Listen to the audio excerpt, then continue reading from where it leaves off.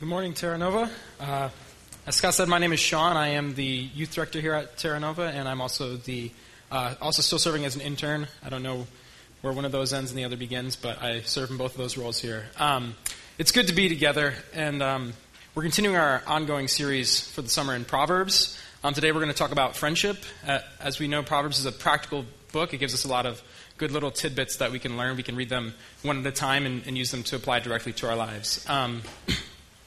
And just talking about friendship, we say every week, it is good to be together.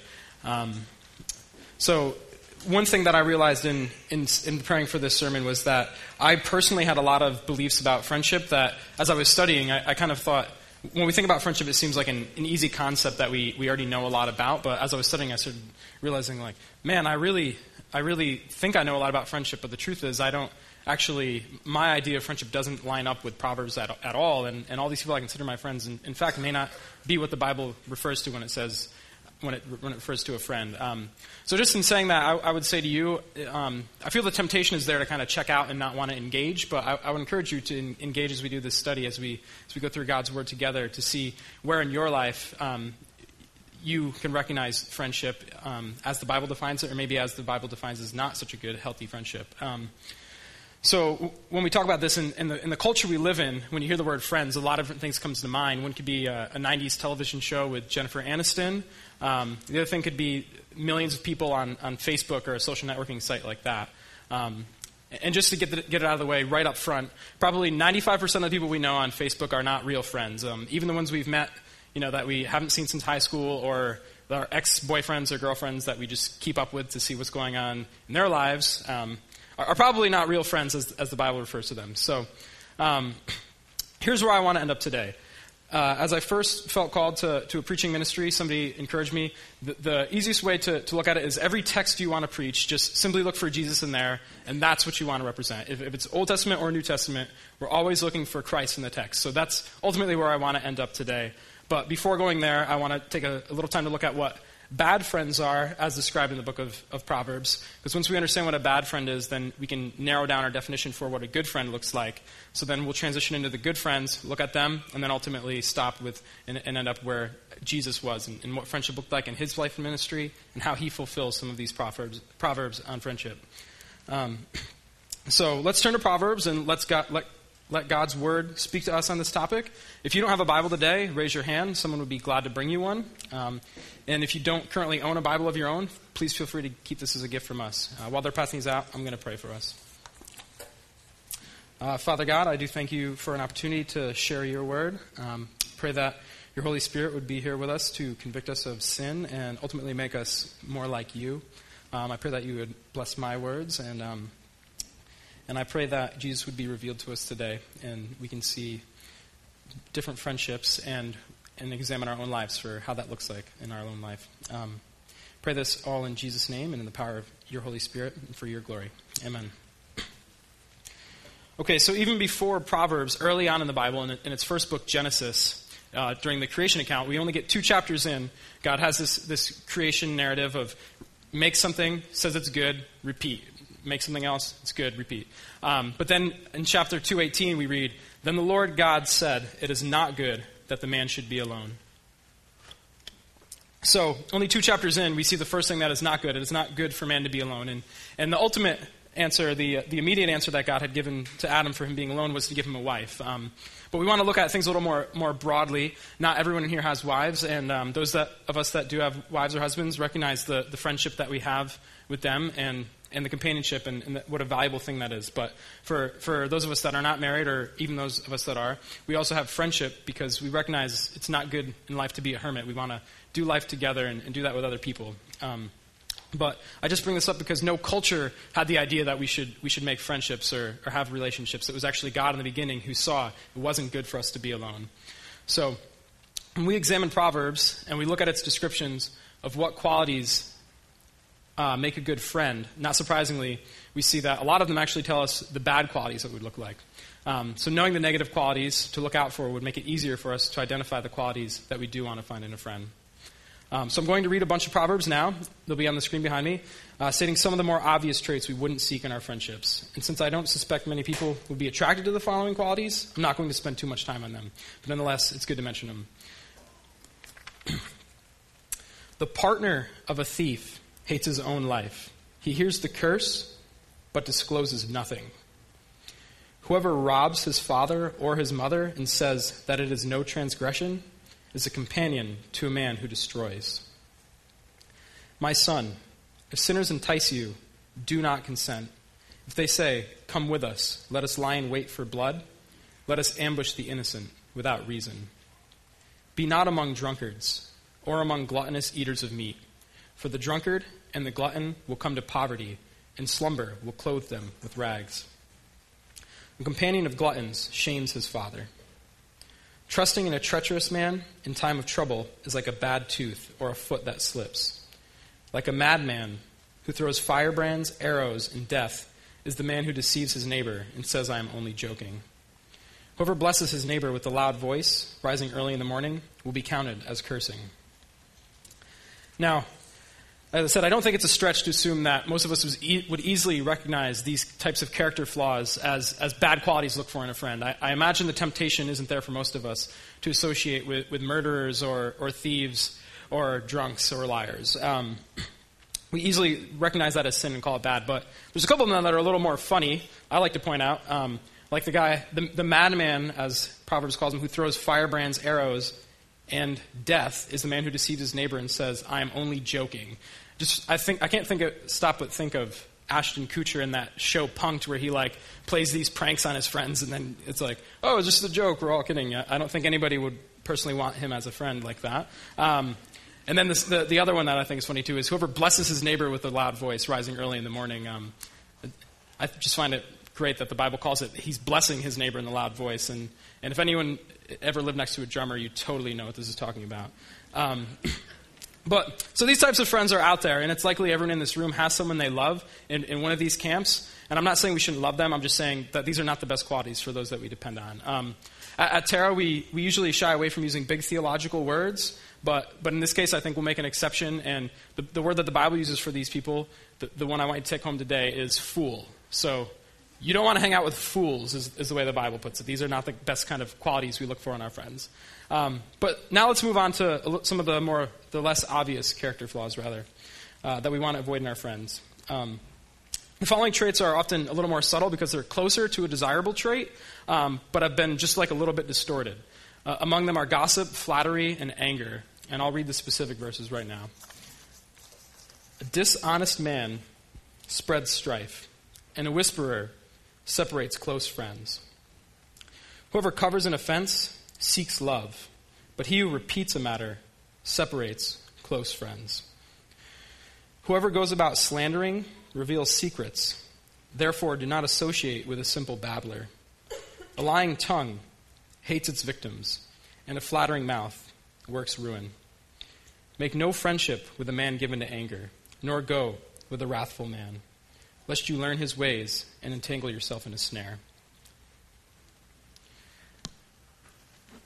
The first quality we see, the first one we'll look at in detail is gossip, which is an interesting one. As both verses talk about it, they say that it separates a close friend. So the gossiper is the person who is a good listener, perhaps. He's good at hearing your story or your hurts and pains, but he's also a good repeater. He goes and tells other people that you may not want to necessarily know that information.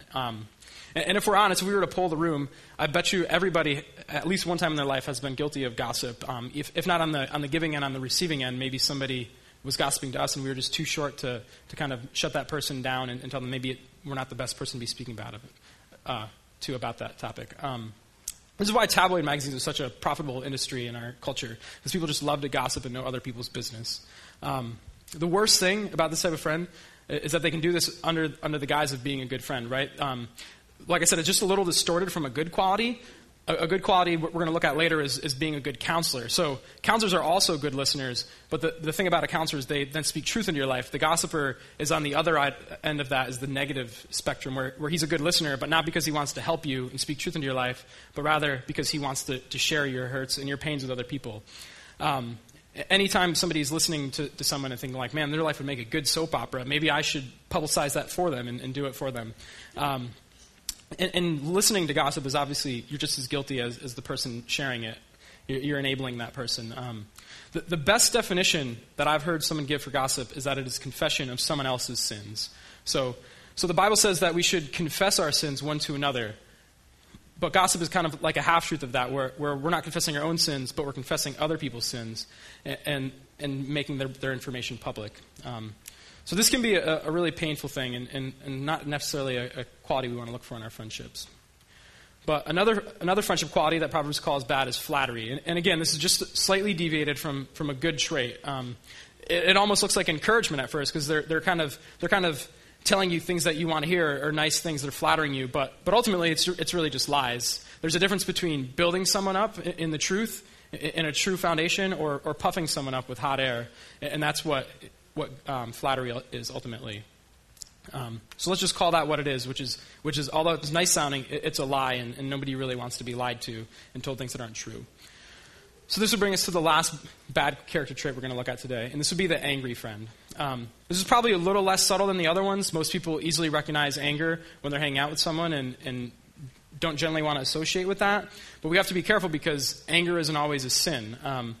When we look through the Bible, we read in Ephesians 4:26, "Be angry and do not sin. Do not let the sun go down on your anger." So according to the Bible, it is possible to be angry for a moment and not sin, but then we start getting close. It's easy to lose our patience and sometimes a reason when we're angry. So what's the difference between being the angry man and being angry? The big difference is this. God is angry sometimes, or God is always angry, rather, at sin. And this is a holy idea, for him to righteously be angry at something that should not be so. But there's a difference between getting angry on occasion and always being ready to boil over. Often this angry person might have hurts and pains in their past that they're still bitter about, so they just have this really short fuse, and you only have to bump them ever so slightly for them to blow up.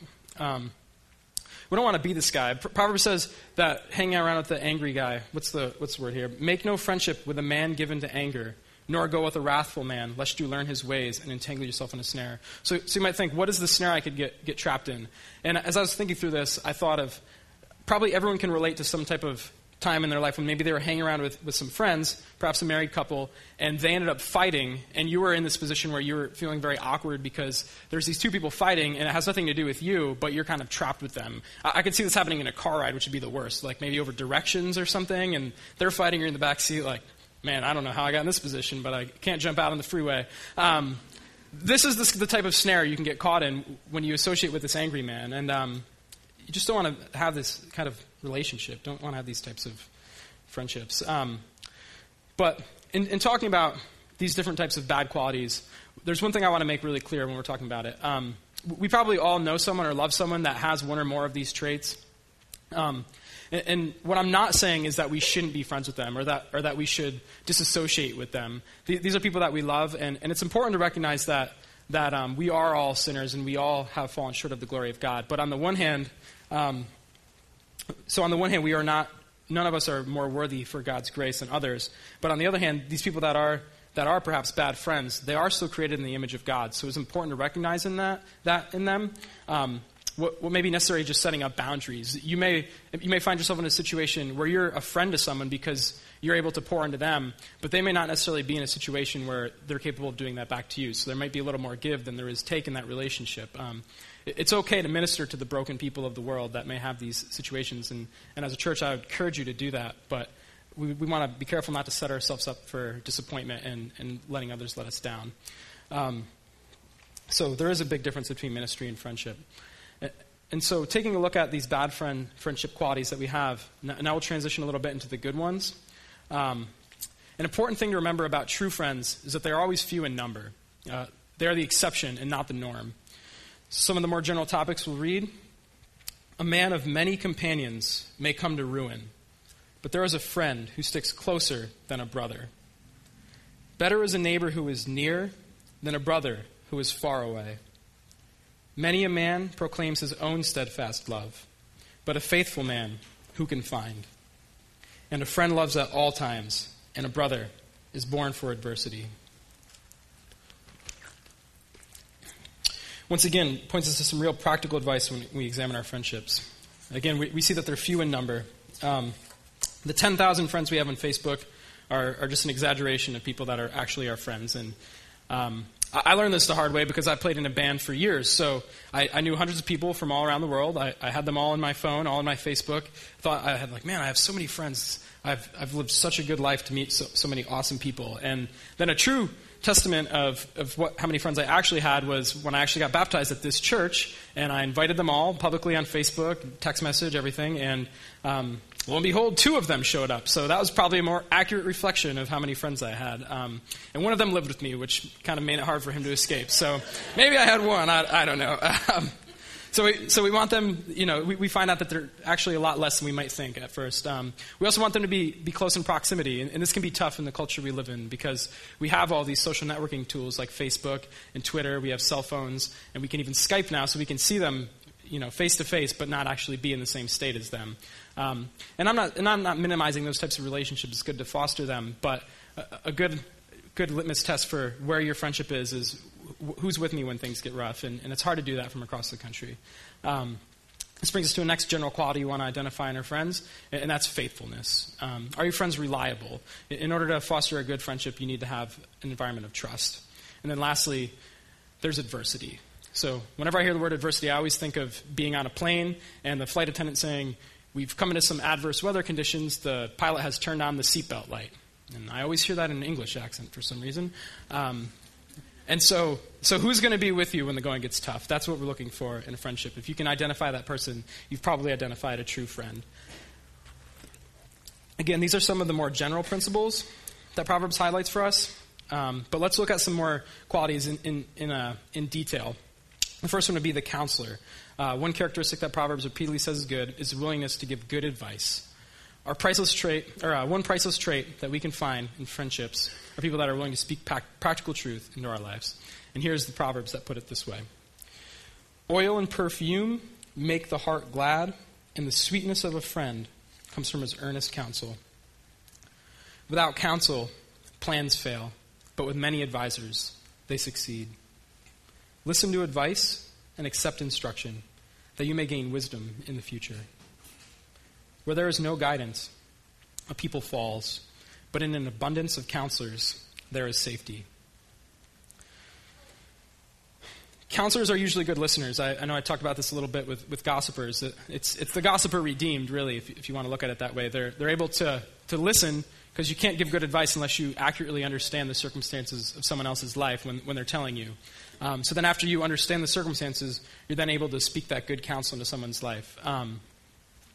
Also, we see that plans succeed when you have many counselors. Some of you in here might be planners. You might be good with calendars and phones and Excel spreadsheets. Or some of you might be more like me, who don't know where you're going for lunch after church today until your wife tells you.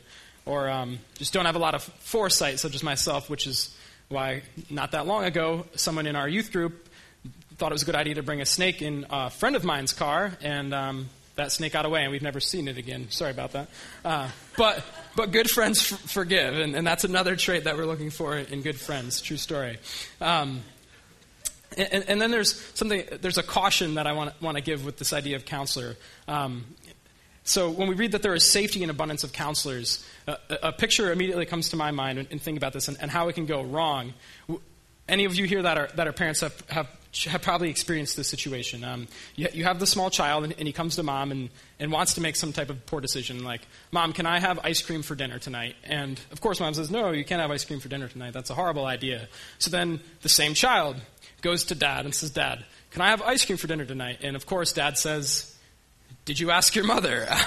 What did your mother say? And then the child walks away with his head down in shame and makes the right decision because he's defeated by the good counsel he's heard on 2 different accounts. So many counselors gave him good advice. But even as adults, we can get this wrong. We can go to one person for counsel, and this is just evidence of the fall in our own lives and our own hearts being bent towards sin. We go to someone for counsel, and they may be a good, godly person, and they tell us maybe it's a bad idea to get a tattoo on your face or something along those lines. And then you go to someone else, and they give you the same counsel, but for whatever reason you don't want to hear that, and you keep going to different counselors because your heart is so bent towards sin, you want to hear what you want to do and not what God actually is speaking into your life. So a good test for knowing when God wants you to make a decision or when counsel is good is when you hear that input from several different people in your life. And don't take that lightly and don't cast that aside, because that's often how God speaks to us. And so the safety that's in an abundance of counselors is that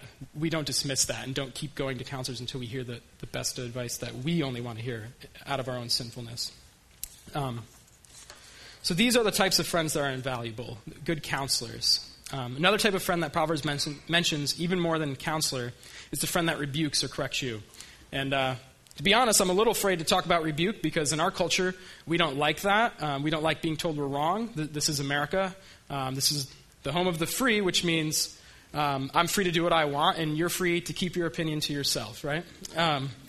So in talking about rebuke, the Bible shows us that it's actually a positive thing and not a negative thing. And this is some of the ways that Proverbs puts it. Better is open rebuke than hidden love. Whoever rebukes a man will afterward find more favor than he who flatters with his tongue. Blows that wound cleanse away evil, and strokes make clean the innermost parts. There is severe discipline for him who forsakes the way. Whoever hates reproof will die. The scoffer does not like to be reproved. He will not go to the wise. Strike a scoffer, and the simple will learn prudence. Reprove a man of understanding, and he will gain knowledge. Do not reprove a scoffer, or he will hate you. Reprove a wise man, and he will love you. Give instruction to a wise man, and he will be still wiser. Teach a righteous man, and he will increase in learning. Rebuke is not a word I use every day, so I find I have to define it for myself before I can actually think through it. So what is rebuke? It's a strong word of correction after someone has done wrong. Another thing we see in these good traits, sometimes one of your friends may have more than one trait. There may be some overlap there. You may have a friend that's a good counselor. That actually puts him in a great situation to be a good rebuker as well, right? After he counsels you, tells you, don't do this, you do it anyway. He's in a great position to then tell you and give you rebuke because you went against his word. And again, a good example I can think of about this is the parent with the child. Rebuke is never out of self-interest or out of bitterness or malice. It's always out of love for the person, right? So a parent with a child, the child may run out in front of traffic, and so the parent quickly grabs them and then yells at them, don't do that again. You have to hold my hand, or some situation. I don't know. I don't have children, but I'm thinking back to my own life, and as a child, I guess I disobeyed a lot. I don't know. So you want to. That parent rebuking the child, it's not out of hatred, right? It's out of love, because they don't want them getting hurt. It's their best interest in mind. They want to preserve a life, not take it. And this is why rebuke is shown as a positive thing in the Bible. The other thing about the friend that rebukes you, he never says, I told you so. Again, the overlap between a counselor and a rebuker, he may have told you 10 times, don't make that decision. But then if you come back to him, the rebuke is not out of his own pride and his own ego saying, you shouldn't have done that after I told you not to. It's really out of your concern, not out of his own ego. And according to Proverbs, scoffers don't get this idea. And this is another word I had to look up the definition. I don't know what a scoffer is, but some translations call it a mocker, which is a much easier word to wrap your head around. It's someone who has kind of adopted this mentality of the glass is always half empty. So they're not looking at the positive. Nothing is ever good enough. Proverbs 20 actually says that the mocker is as easy to reason with as a drunk person. So they're very dogmatic about that. They don't want to see things from a different light. They always see it in this negative way. So it'll just be a waste of time to try and rebuke this scoffer. They just don't understand that. It's important as Christ followers that we examine our own hearts, because I think if we're honest, even though we may not be a scoffer across the board, always with that negative mentality, I think if I'm honest, there's parts of my own life where I just don't want to look at things with a godly perspective and have kind of a negative outlook on it. And I think, if we're honest, there's probably parts in all of our lives that are like that. So this rebuker, the one thing about rebukes is it takes confidence and it takes boldness. You're kind of taking a step of faith, because there's the chance that person may react very poorly to your rebuke. They may not want to hear that. They may perhaps not want to be associated with you anymore after you reprimand them like that. So that's one thing we have to be careful of. It also takes discernment. There are times when somebody may not may not need rebuke. If you're the person that counseled that person, maybe they come back to you and they're already repentant. So you told them, don't make this decision. They made it anyway, but they recognize the folly of their way. So they come to you with kind of this repentant heart of, you told me I shouldn't do this, but I did it anyway, and, I regret that, and I recognize the folly of that. And that person doesn't need to be rebuked. Really, they need to be loved. Even though they shot themselves in their foot, they are suffering the consequences from their own sin. A good example we can look at in the Bible of people that got this wrong would be Job's friends. This guy gets everything taken away from him except for his wife, and he's sitting there with these three friends, and all they're telling him is like, maybe you sin this way and God is punishing you, or maybe you sin this way and God is punishing you. And they really just weren't very good comforters. They were just kind of heaping on the shame and the guilt, and he didn't really need to be rebuked. He just needed to be loved. One of my favorite verses is also in one of the other wisdom books of the Bible, which is Ecclesiastes. And this is, the verse says, "The heart of the wise is in the house of mourning, but the heart of fools is in the house of mirth." That's Ecclesiastes 4:7. Some of us, we might be real lighthearted, kind of have a joking personality a lot of the time. This is, if I'm honest, this is me a lot of the times, but the heart of the wise is in the house of the mourning. And I learned this as a lot of my friends started losing loved ones, and I would go to their funerals, and I wouldn't really know, I would never know what to say to them. And eventually God just kind of put it on my heart, and he taught me, it doesn't matter what you say to someone when they're suffering, because they're not actually probably going to remember that anyway. But what they will remember is your presence, and that you're there with them, and that you love them. So that's another thing, is trying to discern the difference between rebuke and when somebody actually needs it and just needs love instead. A practical question that I would transition into today when talking about friendship is this. Do you have any friends in your life that you don't actually have anything in common with? Except for maybe one thing, which would be Jesus. And Paul would say it this way in 1 Corinthians 2:2. He says, "For I decided to know nothing among you except for Jesus Christ and him crucified." And I just bring that up today because, when I was 15, when I was a kid, I never would have thought I'd have friends that didn't like the same music as me. But now I find that probably the two best friends I have, I literally have nothing in common with other than the fact that we love Jesus. And so when we have conversations, they're just very deep because we can't talk about shallow things like music and pop culture or television shows because honestly we don't have any common ground, and I don't want to know what they watch because I wouldn't like it. So we just being honest. So we just talk about Christ and our relationship with him, and it makes that relationship so much deeper, and we just push each other closer to him.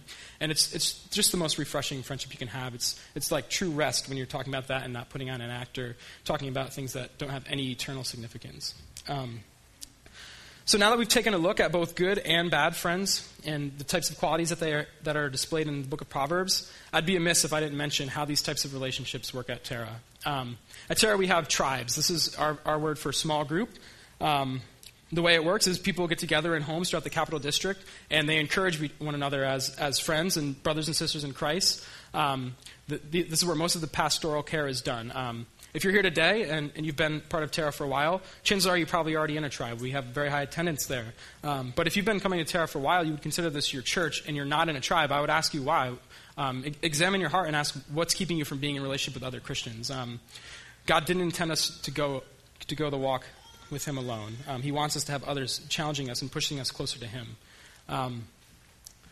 Also, in sharing this with you today, I told Pastor Dan Williams, who is in charge of our tribes here, I told him I was going to share this, and he was hesitant for me to share just because, honestly, we are short leaders. God has been so good about convicting people that a tribe is a good thing, and they see the value in that there's been such high demand to attend tribes that we actually don't have enough leaders. So maybe you're here today and you have some wisdom or some teaching abilities, and you would be a great facilitator to lead a small group discussion or host it at your home. If that's something you're being led to, then just don't brush that aside. That's the Holy Spirit talking and not me. You can sign up in the lobby for tribes if you want to be a leader, or if you have just more questions, feel free to email Dan at terranovachurch.org. He does a tribe leaders training. He does a great job with that, and he'll help you get the tools you need if that's something you think God is leading you to do. If you are here today and you're a Christian and you are not in community with other Christians, I would ask you and challenge you to examine your heart and ask why. And even if you're here today and you're not a Christian, obviously you signed up you showed up today rather for a reason. That's a great way to learn more about Christ too, is just to be part of a tribe. You can ask honest questions and get honest answers, and there's really not any, there's no pressure there for you to make a decision before you're ready.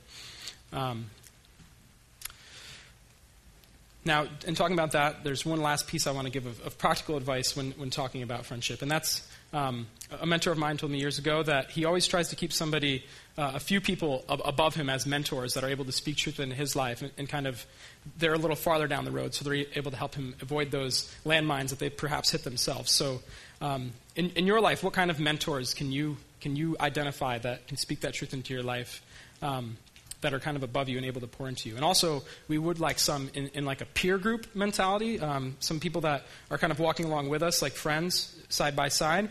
Always good to have some of those. And lastly, you can always share your wisdom with those younger than you or less mature than you that you can teach as well. It's always a good idea to have a few people in each of those types of situations in your own life. Proverbs itself does speak of the benefit of these different life stages, and it's not something that someone just made up, so I'll read some of these verses that are mentioned in Proverbs.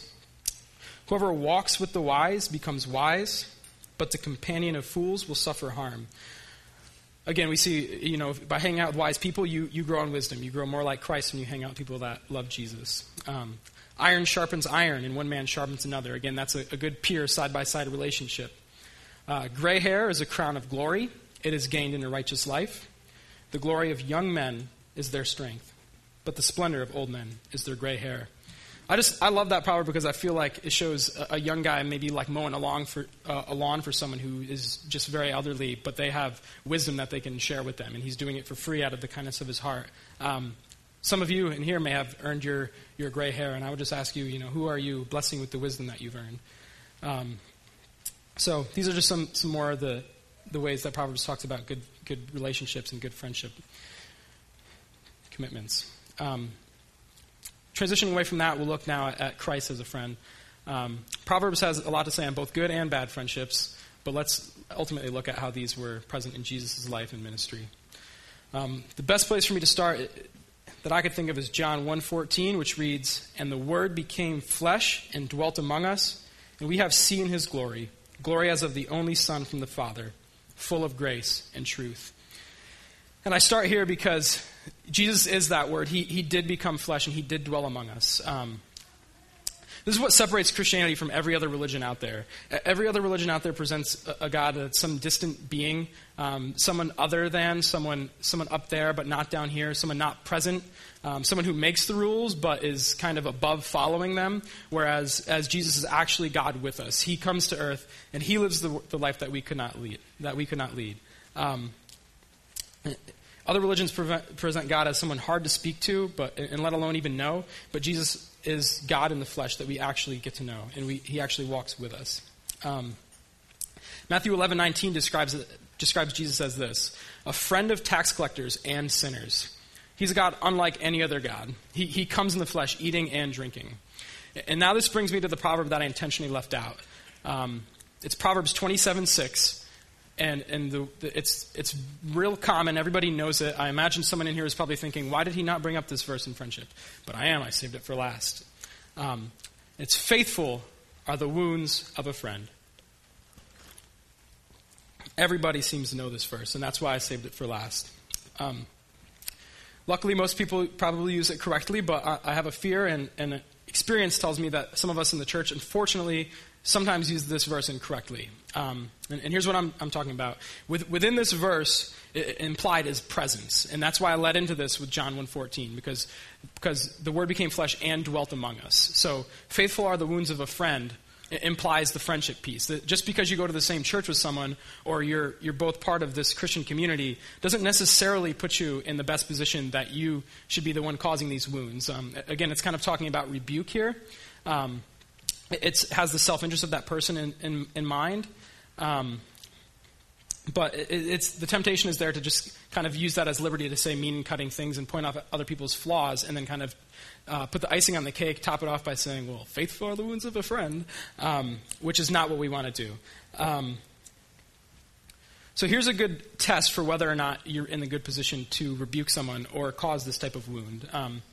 If you're in turmoil in your own heart, like thinking like, you know what, I recognize this person has this quality or made this mistake that I should point out to them and make them aware of it, and you're just in turmoil about it because you're afraid you actually might lose that friend, then in that situation, I would say you're probably in the best situation. But that it's probably God leading you to do that in the Holy Spirit and not just your own sinful flesh. But if you have no problem saying and pointing out flaws to someone else and have no fear of losing that friendship, chances are that's not God. We just can't say mean and cutting things and cause wounds in other people's life without actually taking that risk that they may be hurt by that. We want to make sure it is a friend that we value before we do that. Again, implied within this verse is an ongoing presence in their life. These are people you let in. It's not just somebody you go to and decide you're going to give them a piece of your mind. And that's why I think this verse, faithful are the wounds of a friend, is directly fulfilled by Jesus in the New Testament. Jesus was present with us. He tabernacled among us. He was that friend. But he also did cause wounds. When you read through the Gospels, sometimes he says very cutting things to other people, things that must have left a sting. But he was also full of grace. He was never doing that out of his own self-interest. Again, faithful. Jesus was faithful. He was loyal. He stayed with the people. He wasn't saying this out of malice or bitterness. He wasn't trying to hurt people. But although it did hurt, he was ultimately doing it for their own benefit. And on top of that, he was so faithful that he went to the cross for us. That's why the scripture reads, "He will be with you. He will not leave you or forsake you. Do not fear or be dismayed." So at least 4 different places in the Bible that has that exact verbiage. He was a friend because he was present with us, and he wasn't afraid of saying painful truths when necessary. The other question we have to ask is, what did relationships and friendships look like in Jesus' own life and his own ministry? Everybody knows there were 12 disciples. So Jesus had ministered to hundreds, thousands of people, but there was 12 that had immediate access to him. Even beyond those 12, there was an inner circle, the 3. There was James, Peter, and John. And when we look a little closer at them, we see that Peter was a very zealous man. He was often quick to speak without thinking. So again, we see many exchanges between him and Jesus where Jesus is rebuking him. But it's never, again, Jesus was close to him. He had been allowed in, and it was never out of malice. He was always rebuking him out of his own interest and just aligning him with God's ways and not his own fleshly patterns. Also, there's a part where Peter tells Jesus that he will never fall away. Yet, unfortunately, we all know that Peter denies Jesus 3 times, and just as Jesus himself predicted, which is kind of a tragedy to know that Peter did deny Jesus. And I don't say that today to make us lose hope of how good of friends we can be, but just as a testimony of our own fickleness, that at times we do things that we don't want to do, and at times we do let ourselves down and our friends down. But then we see later, tradition tells us that Peter was martyred for his faith. So ultimately, he had a chance of redemption where he didn't deny Jesus even up to the point of his own death.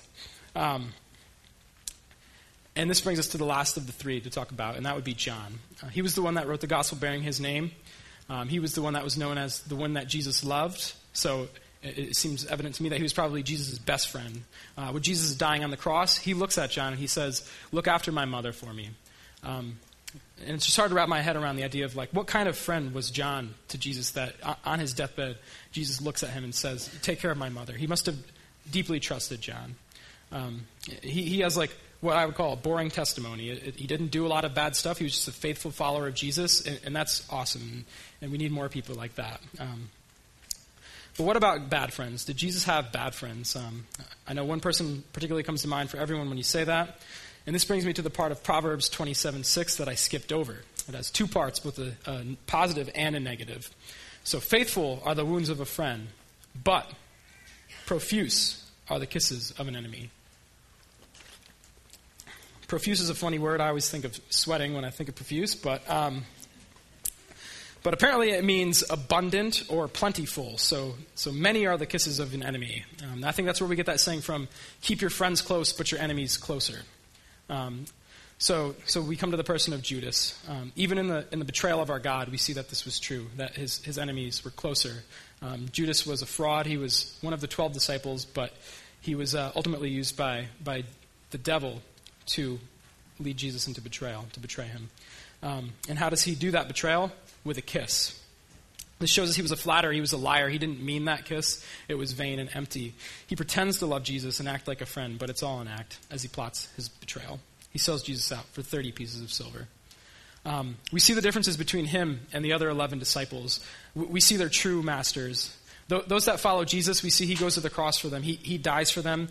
His his friendship is life-giving. He gives you life. It's just such a stark contrast between Judas, who was used by Satan as a tool. We know that shortly after Judas betrayed Jesus, he committed suicide. So being used as a pawn by the devil ultimately led to his death. So we have this one friendship with Jesus that is life-giving, and there's other people following Satan that is life-taking. He promises them empty promises. He promises them the world, but he never comes through or commits on that. And that temptation is there for all of us, that Satan would use us and leave us unfulfilled, whereas Jesus, he uses us to our maximum fulfillment. We can be agents of his grace and mercy. To lead others to him is ultimately fulfilling, and to be his friend is the ultimate satisfaction in our lives. So let me ask you today, do you know Jesus personally? Is he your God? Do you believe that he died for you? How did Jesus himself define friendship? In John 15, this is what he would say. This is my commandment, that you love one another as I have loved you. Greater love has no one than this, that someone lay down his life for his friends. You are my friends if you do what I command you. No longer do I call you servants, for the servant does not know what his master is doing. But I have called you friends. For all that I have heard from my Father, I have made known to you. You did not choose me, but I chose you, and appointed you that you should go and bear fruit, and that your fruit should abide, so that whatever you ask the Father in my name, he may give it to you. These things I command you, so that you will love one another.